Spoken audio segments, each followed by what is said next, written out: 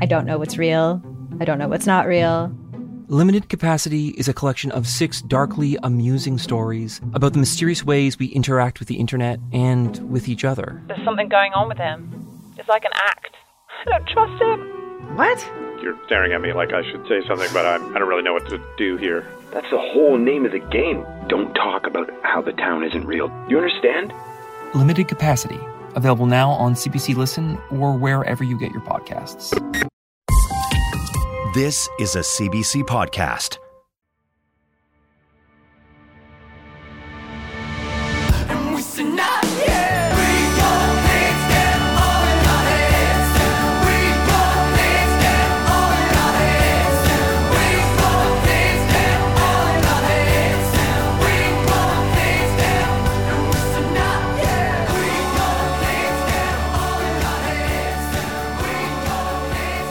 This will be a time.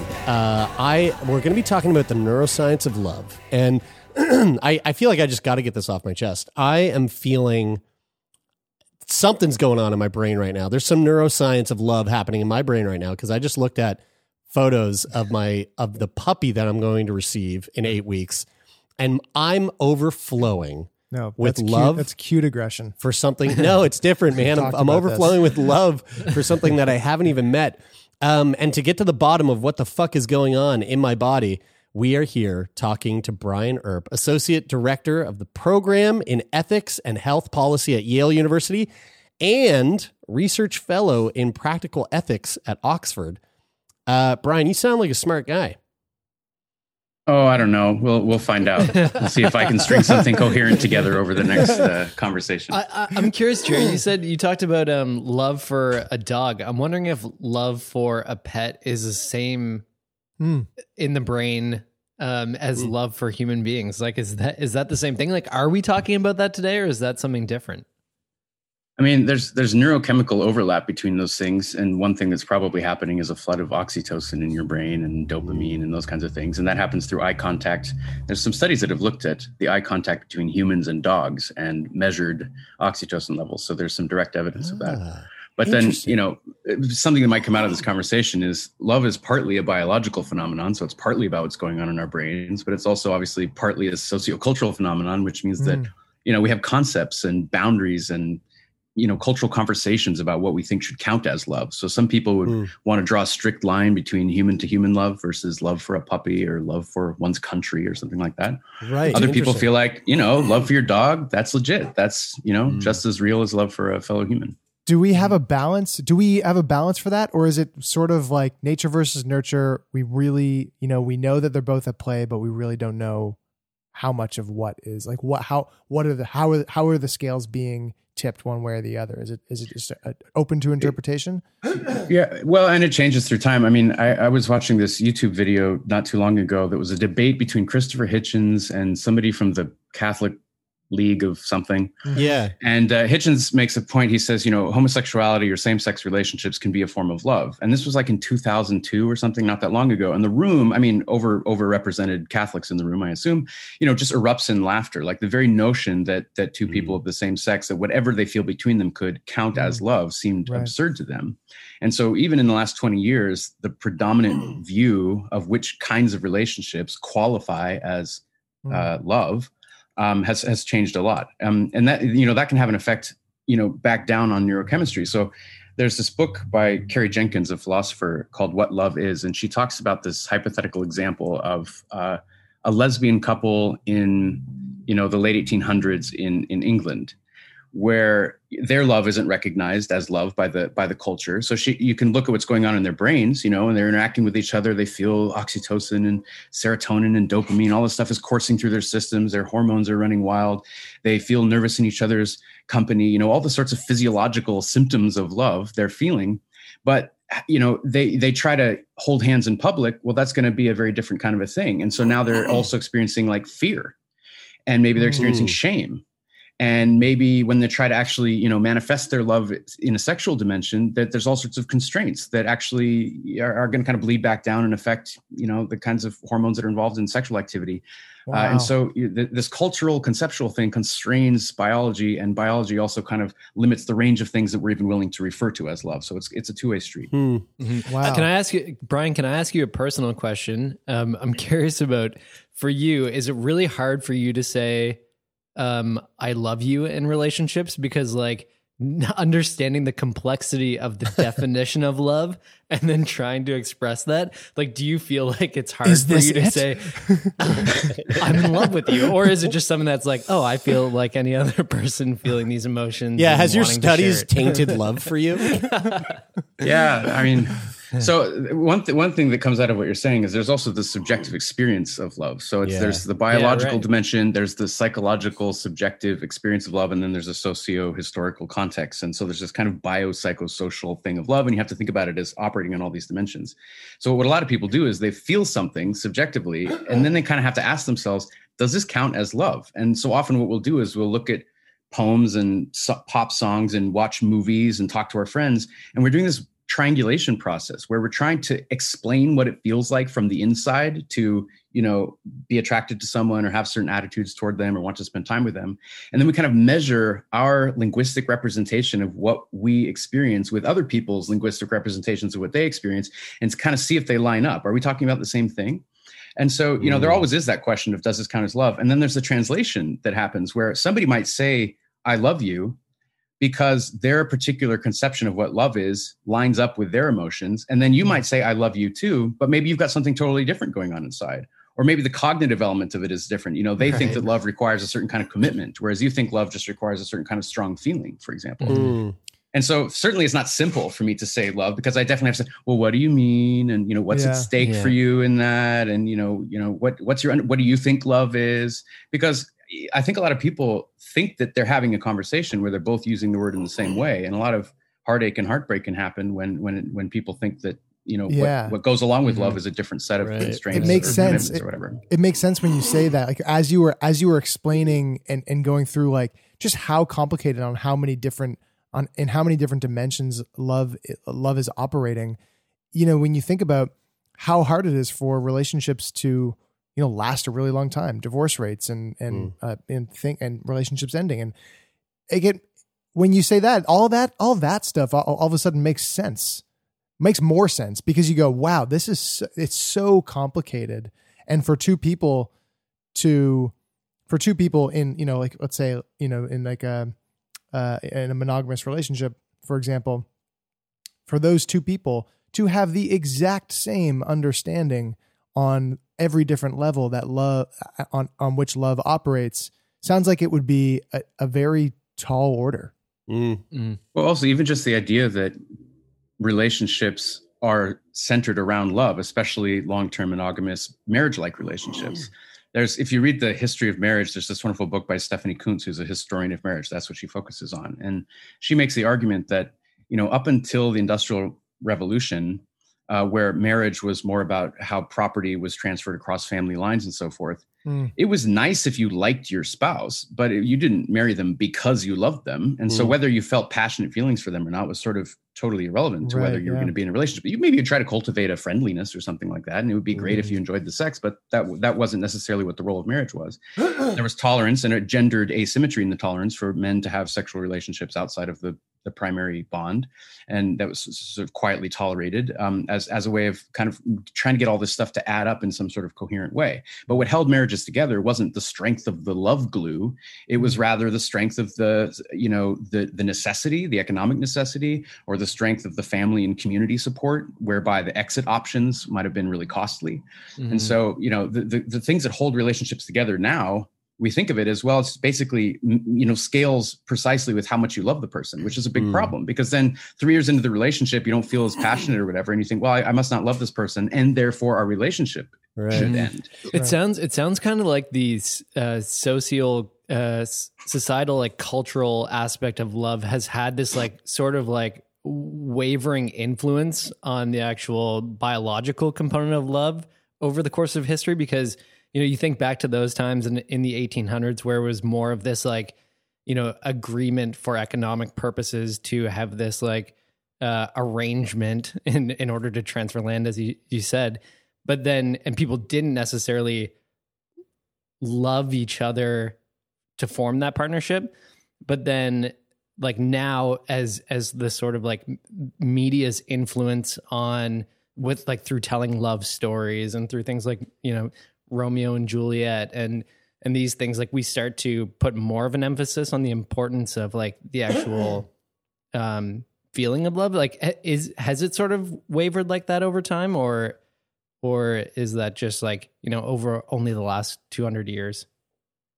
Well, there's kind of famously the Romantic period in literature, which is all about the extremity of the internal emotion and the authenticity of what you feel, and maybe going against social norms, because all that matters fundamentally is what's true subjectively, and all this wonderful poetry that comes out of that.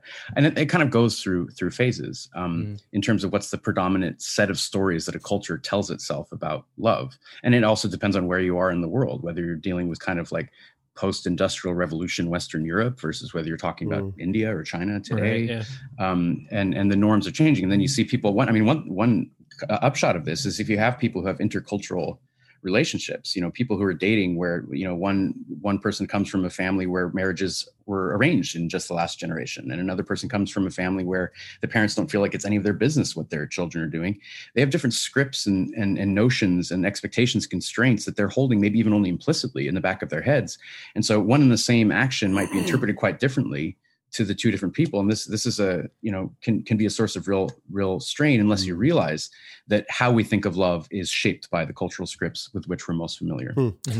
I'd like to kind of break down the actual the sort of chemical process that goes on when we are forming new relationships, forming attachment. You had kind of touched on it earlier when we were talking about the puppy, but like with like oxytocin and things like that. What is, when someone's getting into, say, a new relationship, and I think we're all kind of familiar with that feeling of like overwhelming sense of love, that like new relationship energy where you're just gaga over a person. What internally, biologically, what's happening within the body? Yeah, there's different psychobiological theories of love, and they kind of carve up the space somewhat differently. But an account that's shares features with a lot of other accounts, so it's plausible enough, is one that Helen Fisher, who's a biological anthropologist, has written about. And she proposes that there's kind of three underlying neurochemical subsystems that evolve for different complementary purposes over the long history of our species. One she calls is just lust or libido. And this is a relatively undifferentiating drive that might draw our attention toward any number of potential sexual partners. It's not very specific. And then she proposes that there's this different system with, some overlapping bits and bobs going on under the hood, but that both conceptually and in terms of purpose is different, which is attraction. And the idea is that attraction is supposed to be what narrows our attention down to a smaller number of potential partners, maybe one in particular, with whom we feel what you're talking about, this kind of extreme, obsessive, thinking about them all the time, your heart rate doubles when you see them and so forth. And then, depending on how things unfold, there's this third system, which is might kick in, which is attachment. And attachment is what we tend to associate with longer term relationships. And it's oriented around the idea of parenting, at least in the ancestral environment. The thought is, human offspring are very vulnerable. And so they need at least biparental care plus, support of the community and so forth in order to survive. So if the parents are attached to each other, rather than just, having sex and moving on, then they'll be more likely to care for the child and make sure that it survives until it can reproduce. And so we have these different systems that are kind of running under the hood. And one way of thinking about it is that you go through these different phases, but of course these things overlap. A person can be in love with one person and lusting after another person and have a deep attachment to another person. And in fact, that often creates problems in relationships when we have this expectation that all those things should be happening toward the same person at the same time and to no one else.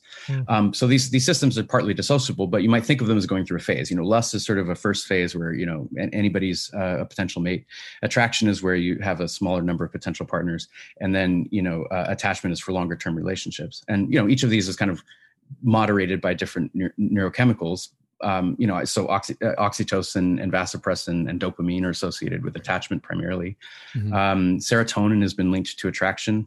You can manipulate serotonin through like antidepressant medication, SSRIs, and you can influence the extent to which people have this frenetic, obsessive feeling toward the other person. That seems to track levels of the serotonin transporter. And then libido involves testosterone and estrogen in both men and women. The way that testosterone works is complicated. It's not just like more testosterone equals more libido, but roughly speaking, testosterone is one of the primary drugs that affects libido. Is it different for men and women? Like do men and women seem to experience those different elements of love or attraction, attachment with one another, or is it different based on gender? There's different evolutionary theories that suggest that if you have a sexually reproducing species where there's an asymmetry between the male and female partner in terms of what they have to contribute to have a viable offspring, that it follows that there should be different mating strategies between these different members of the species. So the basic idea is, males, in order to at least possibly have an offspring, have to contribute very little, namely some sperm. Whereas a female of our species to at least possibly have an offspring has to devote at least 9 months. And then in the ancestral environment, there's the weaning period and all this other stuff. So the cost is greater from the moment of conception, basically, for the female. And the thought is this is meant to lead to a kind of female choosiness about who they want to allow to impregnate them. Because once that happens, you're kind of off the mating market for a while. Whereas for males, the thought is that they should be relatively indiscriminate. And so, sort of male promiscuity is justified or explained in evolutionary terms. So that's the evolutionary story. Now, people will rightly critique it and say it's a little bit too simple. Here's just a side note is, the ideal mating strategy, if all you care about is passing on your genes and having offspring that are themselves healthy and robust and reproduce, for a female would be actually to mate with a high status male with really good genes, but then have a low status male think it's the father so that he'll stick around and take care and provide all this parental support. So you get both the good genes from the high status male who probably has lots of sexual partners, but the parental care from the low status male who has fewer sexual partners. So there's reasons why even on quote unquote evolutionary terms, females should also pursue multiple partners. So you can parse the story different ways. But the other point is that, of course, we're embedded in cultures and we're essentially social animals. That's our adaptive niche. And so we're not just being pulled by the puppet strings of evolution.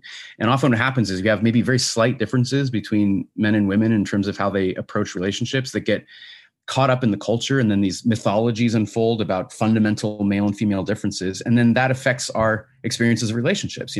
If you're socialized as a boy versus if you're socialized as a girl, from a very early age, your, semi-conscious sense of how you should feel is going to be different. And especially if the culture is exaggerating the differences between boys and girls or men and women, then men and women may well have different approaches to mating, but what we wouldn't be able to say it's just down to some fundamental biological or evolutionary difference. There's always that matter of culture to take into account. Precisely in the same way as like what you explained with love and how love in different times is different because like the biology is affected by the social aspect and vice versa.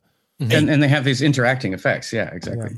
Something you said there, which kind of caught my attention, I think is kind of interesting. The thought of how, like drugs or substances that we take for whether it's medicinal purposes or otherwise, have an effect on like altering our relationships. Can we unpack that a little bit? I never really thought about. I mean, I've thought about how MDMA can play a pretty big role in terms of altering relationships, especially when it comes to like MDMA couples therapy or something like that.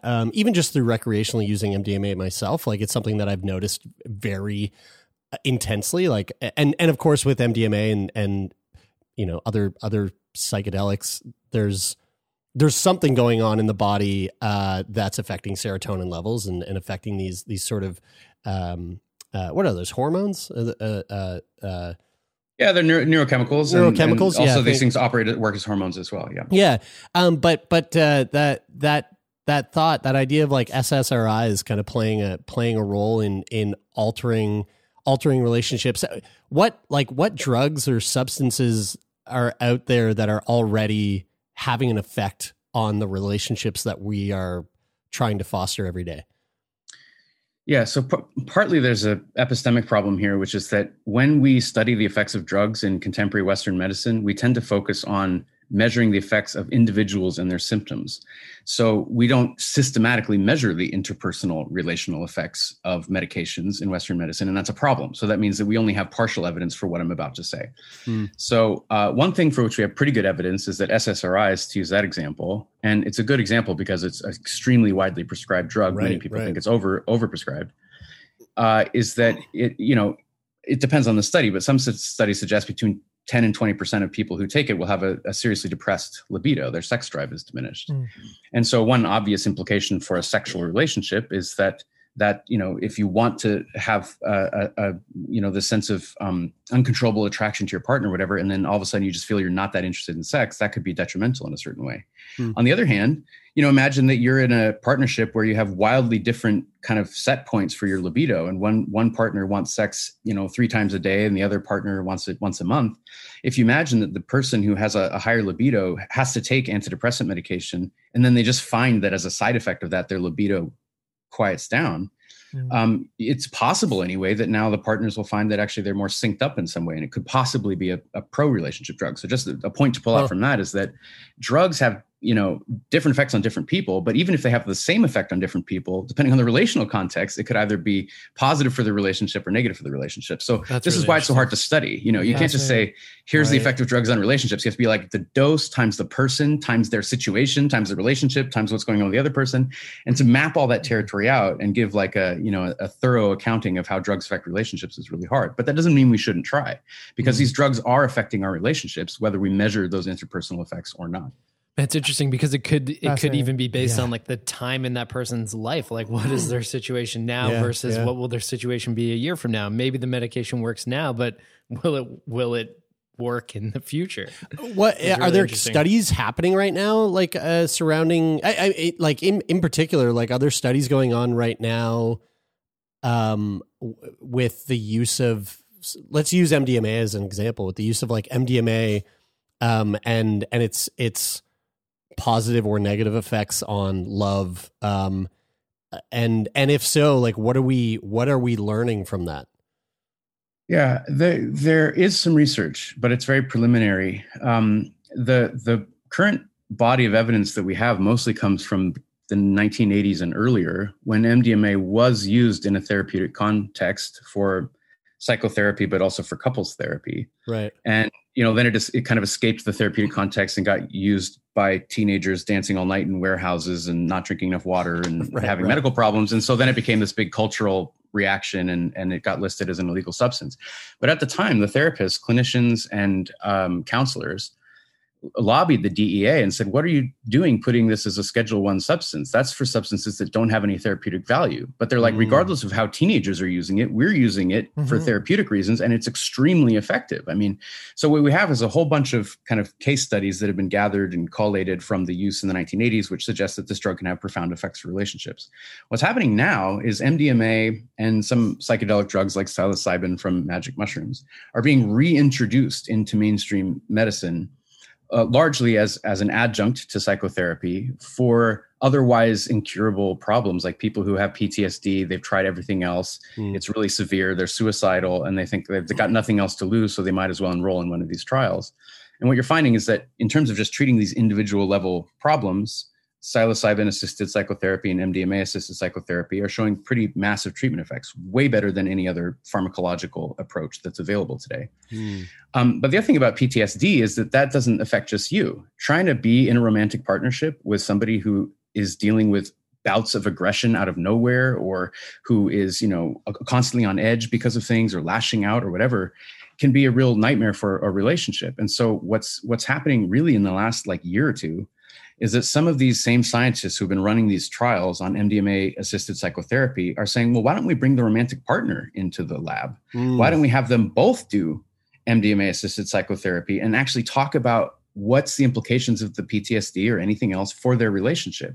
And can we almost return in a way to that 1980s or pre-1980s model, but this time in a more systematic way, where we're doing these things in the context of clinical trials rather than in this just, therapists figuring it out as they go along. Right. Yeah. I saw an article recently. It was like, I don't know, maybe a month ago about this exact thing, about how MDMA can play a really significant role when it comes to therapy between couples, especially with one person in the relationship who is struggling with, PTSD is a great example.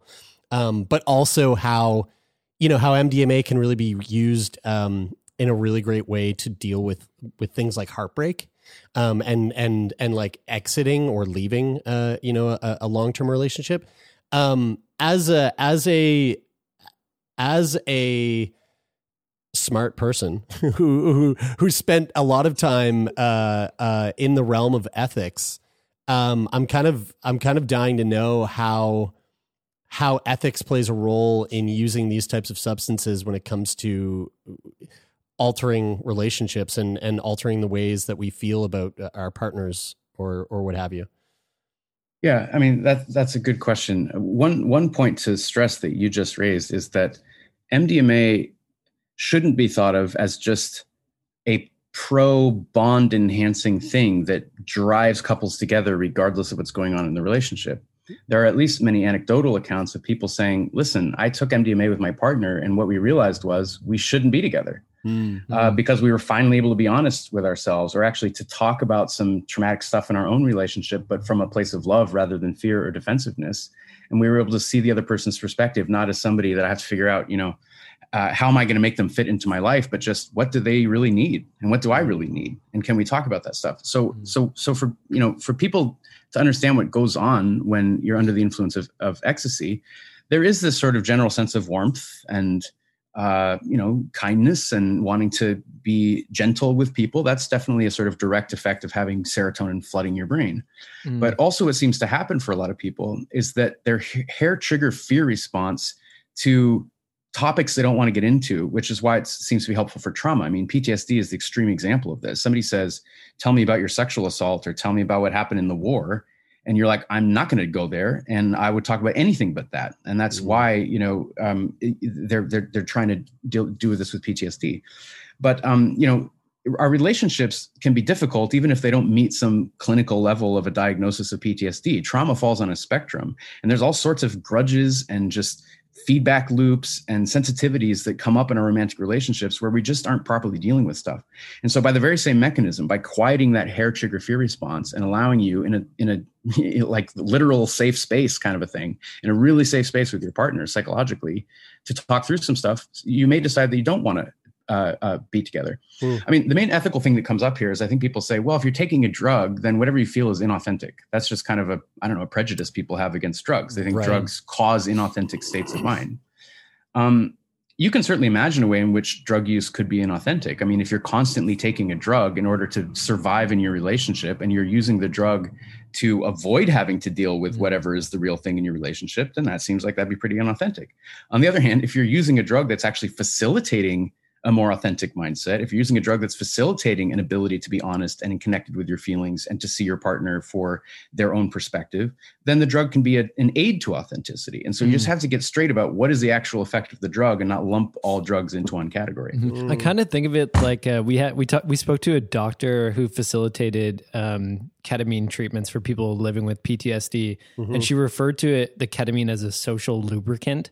And I thought that was a really great way to think of it. And another way I kind of think of these experiences is sort of like engaging in like a shared meditation experience with a partner, where the meditation is sort of a technique to achieve a more enlightened or heightened state of mind where you're able to connect with your true self and explore your true authentic emotions that might be, sort of covered up by years of either past trauma or just an inability to actually find the words to articulate the way that you feel in a situation, because we're, so often overloaded and flooded by, the busyness of our minds focusing on our day-to-day shit that we're trying to deal with, that it's hard to sometimes like just have a really deep and authentic conversation. And, you know, with my personal experience, I've taken psilocybin recreationally before, but I hate using the word recreational because I really feel like every time I've had a psilocybin experience, it's been more like going on a yoga retreat with my friends, sort of, where we're, you know, accessing these deeper states of being and sharing those experiences with one another and coming out on the other side and going, oh fuck, like some of those things that I thought about during that experience have actually changed the way I think about life in a healthier way, where now I can connect with my true authentic self, and therefore I can actually be more who I am rather than, you know, using it as like some type of coping mechanism. Mm-hmm. Yeah, I mean, a lot has to do with how you reflect on the experience and how you take the lessons from the experience and implement them in your life. So you could go on some yogic retreat with your partner and then just, I don't know, get back in the car and return to your normal patterns of life. But if you reflect on what happened, and I mean, the same thing is true with a drug mediated experience. It's like, and some people do use these drugs recreationally, like it was fun at a party and then I just went back to my life. But some people use them for purposes like you're talking about, or maybe they didn't intend to and then they have an effect like this. Right. But they feel like it's almost like a spiritual enhancement or something. They feel like they're gaining information. It's like an epistemic transformation for them or a moral transformation for them. So I agree that the term recreational is somewhat disparaging, and it sort of seems like you're saying, well, it's just fun. And, you know, different drugs can be used because they're fun, but especially with the psychedelic drugs, and for some people with MDMA as well, what psychedelic means is mind revealing. I mean, that's the literal meaning of psychedelic. And so if you think about the way in which these drugs have been used for personal enhancement, then you start to realize that we don't have enough categories in society for how we talk about drugs, because we just have two. It's medicine or it's recreational. Those are the only two ways we know how to talk about drugs. We obviously need a third category here, which is drugs for enhancement, for self-improvement, for self-discovery, for relational enhancement, or whatever. So, my colleague and I, who wrote this book called Love Drugs, we try to advocate for this third category, where we say, if all you have is medicine and recreational, then there's a problem here, which is that if you find that a drug can actually help people, if used in the right way, improve their lives, then you have to start thinking about it as medicine. And because that's the only available category. And then to do that, you have to start pathologizing them, because the only way you can give somebody medicine is if they have a disease or a disorder. And so then, whatever the pharmaceutical companies have to come up with like relationship commitment disorder or like whatever, they have to come up with some categories so that according to our logic, we can feel justified in making the drug available. But if we say, listen, the drug is just a drug, all drugs are just drugs, SSRIs, like we call them antidepressant medication, but that's just because that's what we use them for. They are just selective serotonin reuptake inhibitors. That's all they are. They do whatever they do, whether we measure those outcomes or not. Similarly, we can use a drug for recreational purposes if we want, but we could also use the drug for other purposes. And so if we limit ourselves to these two categories, we literally can't describe certain experiences. And we're lying to ourselves if we think that a drug is either only medicine or some trivial kind of fun thing at a party. Yeah, doing yourself a disservice. Do you think that we'll see that in the future? Or do you think are we kind of stuck socially in that sort of that binary of medical or recreational? Yeah, when we were writing this book, which we started a long time ago, we started like 10 years ago, and it took forever to finish it. But I think it felt a bit like a pipe dream that we thought, well, we're just going to have to medicalize these drugs because that's the only plausible path forward in terms of making them available. But recently, when the state of Oregon passed this ordinance or law or something suggesting that I think it's psilocybin and maybe MDMA as well will be available in licensed clinics for quote unquote personal use by, age appropriate people who are at a licensed place where they have the guidance of some sort of professional who knows how to administer the drug. What's interesting about this model is that you don't have to say what you're using the drug for. If you meet the criteria and you show that you can be responsible in the use of the drug and you go to the clinic, and I suppose if you can pay for it yourself, there's always the insurance question, then the idea is then you just use the drug in a supervised, safe setting, and it could be for enhancement purposes. So if something like this Oregon model expands, then I think we might get more comfortable as a culture thinking about drugs as having different uses other than just the two. I feel like we've seen that. We've seen that here in Canada for sure when it comes to marijuana. I feel I don't know, guys. Like it feels like the first like it feels like there was so much leading up to, and I mean Colorado and at least one other state did Washington State originally, my home state, did it first before Canada did it, and like it felt like everything was sort of leading up to that, and then you had those two states do it, and then that sort of I feel like was a catalyst for Canada to really consider national legalization or federal legalization of marijuana, and then now that has now like really started this. And you remember before that, though, for like 10 years, it was medical marijuana. Yes. That was the big innovation. It was like, it's, we have to, this is medicine. And that's the only reason why we uptight people will make this, allowed under any conditions. And I think we're just losing that now. People don't, you have like conservative Republicans in the United States being like, it's a liberty issue. It's all about freedom. Yeah. And they're not even talking about medicine. My mom, so the discourse has totally changed. My mom last October, I'm sitting at my grandmother's birthday party of all places, and my mom starts telling me about about her having her first mushroom experience at 59. Whoa! I didn't in front of my aunt and my grandmother, which are like not the audience for that, right? And I was going, whoa! This is such a shift.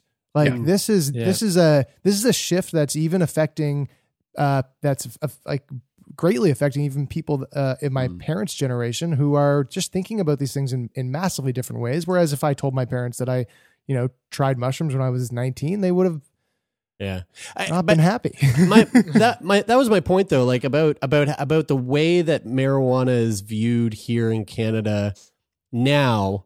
Like it doesn't seem like it still has that. It doesn't seem like it's within that binary of like medical or recreational. It kind of just seems like it's just like is now. It just exists. It's just a thing. And like, I'm sure you could argue that like, well, people either use it recreationally, like most people just use it recreationally. But like, even then it seems like it's now just a part of our culture. I was going to ask, just a part of our everyday usage for whatever fucking reason, whether that's to just like, get fucking ripped and watch some cartoons and eat a bunch of chips, or that's to you're taking it for relaxation or whatever. Exactly, anything, right? But appetite, but with whatever. the interesting thing about marijuana is that like I feel like, and this is my perception, is that it almost fits more into that binary of like recreational or medicinal, in the sense that like these other drugs like psilocybin, like ketamine, like MDMA, like these have really profound, like in the enhancement features of them. Like I get CBD and things like that too, but the enhancement part of like psilocybin, for example, seems like there is that, like that third category seems almost more obvious to me. Is that Brian? I think they all do, because what Brian was saying was that like drugs are, at the end of the day, all drugs are drugs, and they do what they do. Yeah, they just do different things. Yeah. Although, how we think about drugs affects how we use drugs, and how we use drugs affects what they do. So I suppose I shouldn't, forget about that dimension. I think like, the classic thing from the 60s of it's all about set and setting. That's definitely very true. And if you're using a drug in a dance hall and with lots of music and you're not reflecting on your experience, that's very different to if you're at some sort of retreat, or you're in a cabin in the woods with your partner and you're, have been preparing for this experience for 2 weeks and you have your journals ready to write about, whatever happens. It's like, you're going to actually have a pretty different experience.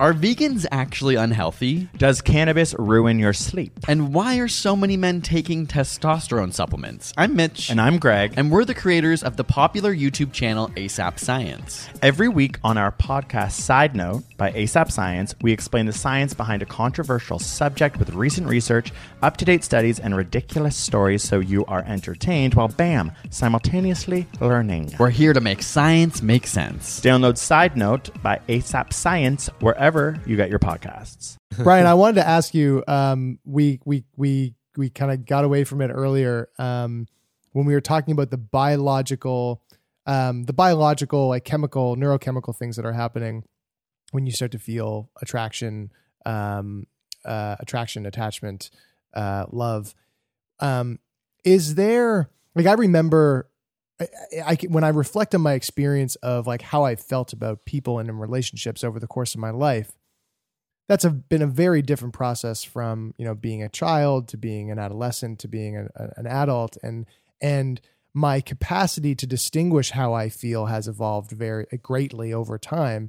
And, you know, for example, from an attraction or sexual standpoint as an adolescent, it's like, I love everybody. You think you love everybody because it's like, I just am horny and I want to have sex with everything.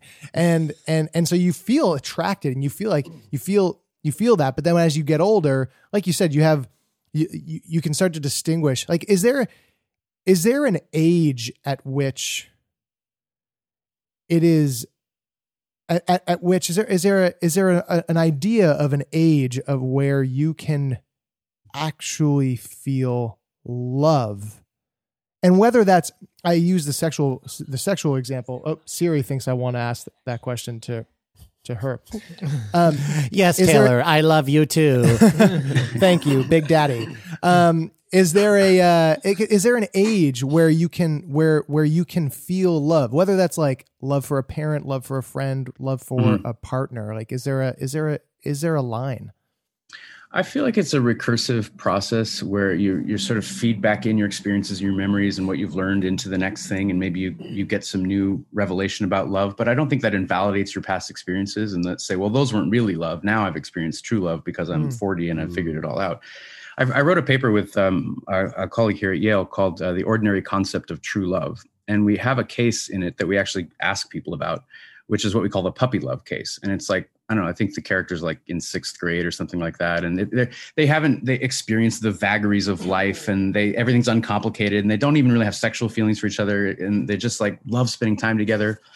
And I feel like you could denigrate that and be like, well, but they don't know anything. Like, that's not real love. But a lot of people were willing to say, well, there's something almost really pure about that. And for them being in 6th grade, why should we discount that experience as being a legitimate or a valid form of love? And then, you know, maybe experience love differently as you grow and you gain new lessons and gain new perspectives. But, you know, what we want to call love is often a sort of a value-laden choice. Like, you know, one thing is some people will say they'll be in a really abusive relationship and they'll say something like, well, you know, I mean, the cliche is he only hits me because he loves me, kind of a thing. You know, he really wants me, and so he's very possessive. And some, you know, feminist authors would say we literally shouldn't call that love. Like, we should make a moral campaign according to which we tell people, don't use the word love that way, because love has this very positive valence and people tend to think of love as this really great thing. And so if we use that language, then we can blind ourselves to the abusiveness of the situation. And so some people say it isn't just a matter, you know, a neutral matter of how we use love. We actually have to ask ourselves, what's our goal here? How do we want to use this concept? What do we want this concept to represent? And what do we want to exclude from the purview of the concept?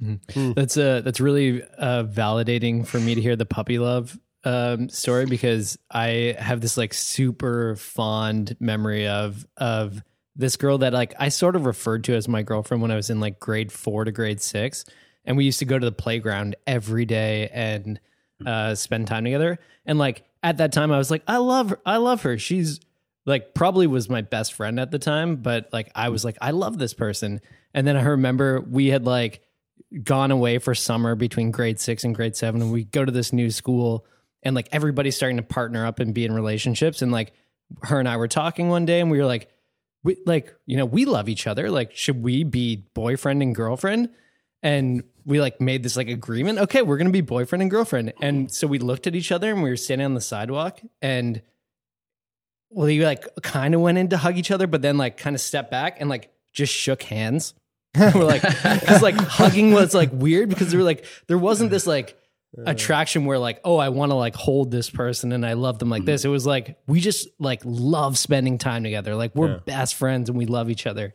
And so like, I always look back and then I'm like, oh man, I love Jennifer Van Sickle. She's sweet, but it is fascinating how you can look back through your life and look at all the different ways that you've loved. You know, you've done it in so many different ways.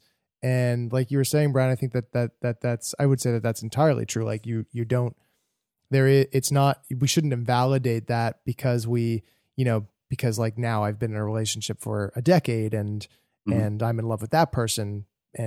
very different love to the person that I dated in high school, or the the person that I was obsessed with in grade 2 and followed around and pushed and whatever. Like it's all love in different forms, and we've done it in so many different ways. I love this conversation. I like truly. This has been really, really interesting. Brian, what are you currently working on? What do you got coming up next? What's exciting you in your world? Oh, well, okay. I'm working on a book that's about circumcision and other forms of cultural surgeries. Whoa, dude! And so, yeah, I'm just trying to get as controversial as possible. This fucking. We were just talking about circumcision like yesterday. This is so wild. Yeah. This podcast has been responsible for this podcast has been responsible for over a dozen adult circumcisions that have saved penises and sex lives. I mean, this is a total tangent. The world, but because of medical reasons. Yeah, I got circumcised when I was 16. And because I had phimosis, but it wasn't cultural or anything like that. But we've had conversations about circumcision on the podcast so many times. I can't wait to read this book. We just had someone write in just yesterday to tell us about how he's from the Philippines and it's part of his culture where it's like a rite of passage. Yeah, when he turned 16, he had to get circumcised, and it was a really traumatic experience. It's extremely traumatic. The rate of PTSD for Thule is the ritual is like over 60%. I mean, you're like, you line up these kids on school tables and they're just held down and they're just coming into a sense of themselves of having sexual organs. They might be 7 or 8 or 9, they might be 12 or 13, it depends. And so the whole thing is that they have to pull their pants down. Their family might be there. There might be like a paramedical person who's actually doing the procedure. The pain control is kind of iffy. And so it's this thing that's feels like an attack on the body and on the psyche, and you don't feel like you have an option because the peer pressure is so great. And also there's just a sense of inevitability. It's obviously this is what happens to boys in our culture. Yeah. And so it's pretty extreme. But at the same time, there's no cultural conversation about it. I've had people write to me because I know I work on this issue, and they're like, listen, I read your papers and I'm realizing this is a complicated thing, but we don't talk about it. It just is a thing that happens. And you kind of get that vibe in some places. Well, Brian, when that book is done, my friend, we're going to come knocking on your door. All right. Because that's another conversation that we want to have. Sounds good. Brian, thank you so much for taking time out of your day today to sit down and chat with us. This has been really, really great. This is awesome. Yeah, likewise. Thanks.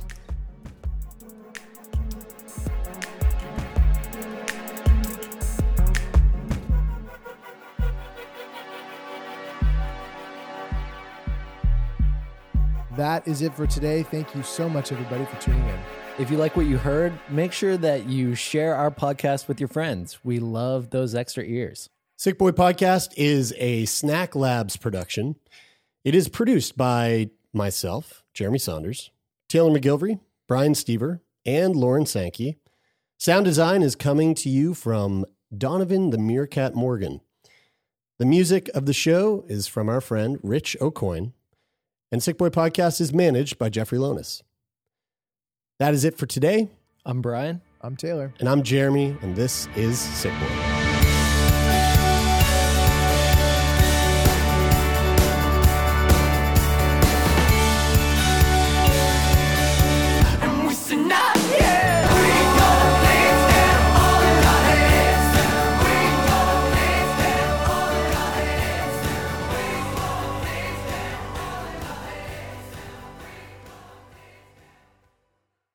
For more CBC podcasts, go to cbc.ca/podcasts.